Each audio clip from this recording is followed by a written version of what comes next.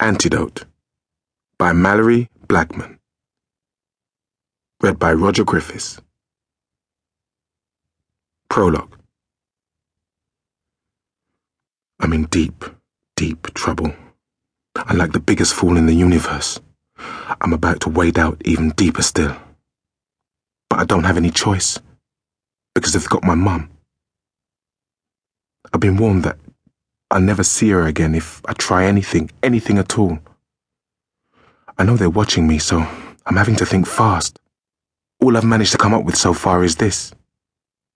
It's not perfect, it's not ideal. It's not even clever, really, but it's all I can think of. I'm going to record the whole story on Mum's computer, then back it up onto discs, and give them to Nosh with a message saying, if anything should happen to me. When people do that in films, I always think, yeah, right. Such a cliché, if anything should happen to me. In the films, they always know something's going to happen to them. Why else would they leave those kind of instructions? But in my case, I really don't know what's going to happen. I wish I did. Even if it's going to be something bad, I wish I knew. Not knowing is the worst thing in the world. With everything that's happened, I daren't even hope. I can appreciate now how Marie Antoinette felt in her prison cell, waiting to have her head lopped off. I don't have much time. It's very hard to try and sort out my thoughts, but I must. It's difficult when all I keep thinking is that if certain people have their way, in a few hours' time, Mum and I will disappear, never to be seen again. So I'd better get this right. I'll make sure that if Mum and I do disappear, then those responsible don't get away with it. I'll tell everything as best I can. Just as it happened. Everything. It's Wednesday now, late afternoon, 5:10, 17:10 hours exactly. I've got 4 hours before they come for me. So here goes. This all started 6 days ago. 6 days ago on Thursday.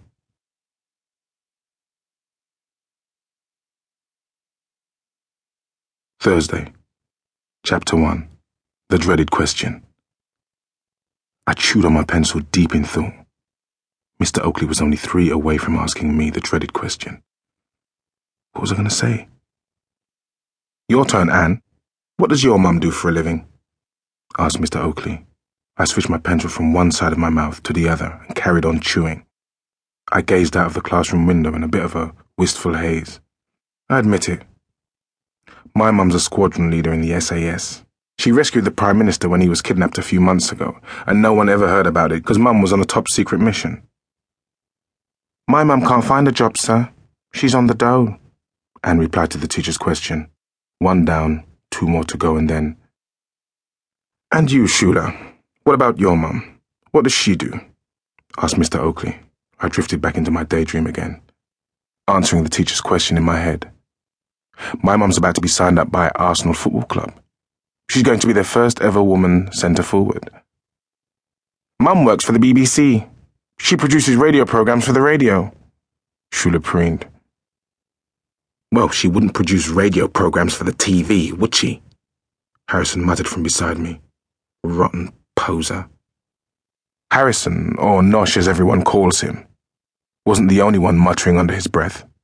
Everyone in the class had heard about Shula's mum and her job, and the mega amounts of money she got paid, and the stars she had lunch with, until we were all sick up to the eyebrows of hearing it. She gets really well paid, and she... Yes, Shula, I think we get the idea, said Mr. Oakley, moving on quickly. Your turn, Nosh. What does your mum do? I smiled, miles away, as I considered another possibility. My mum's going to be the first person on Mars. Her spaceship leaves from Brighton tomorrow morning at dawn. Yeah, that's what my mum should do. If only. Sir, my mum says she's a domestic technical engineer, Nosh said proudly. My ears pricked up. That sounded interesting. I didn't know Nosh's mum did anything like that. Oh yes, what's a domestic technical engineer? Mr. Oakley asked.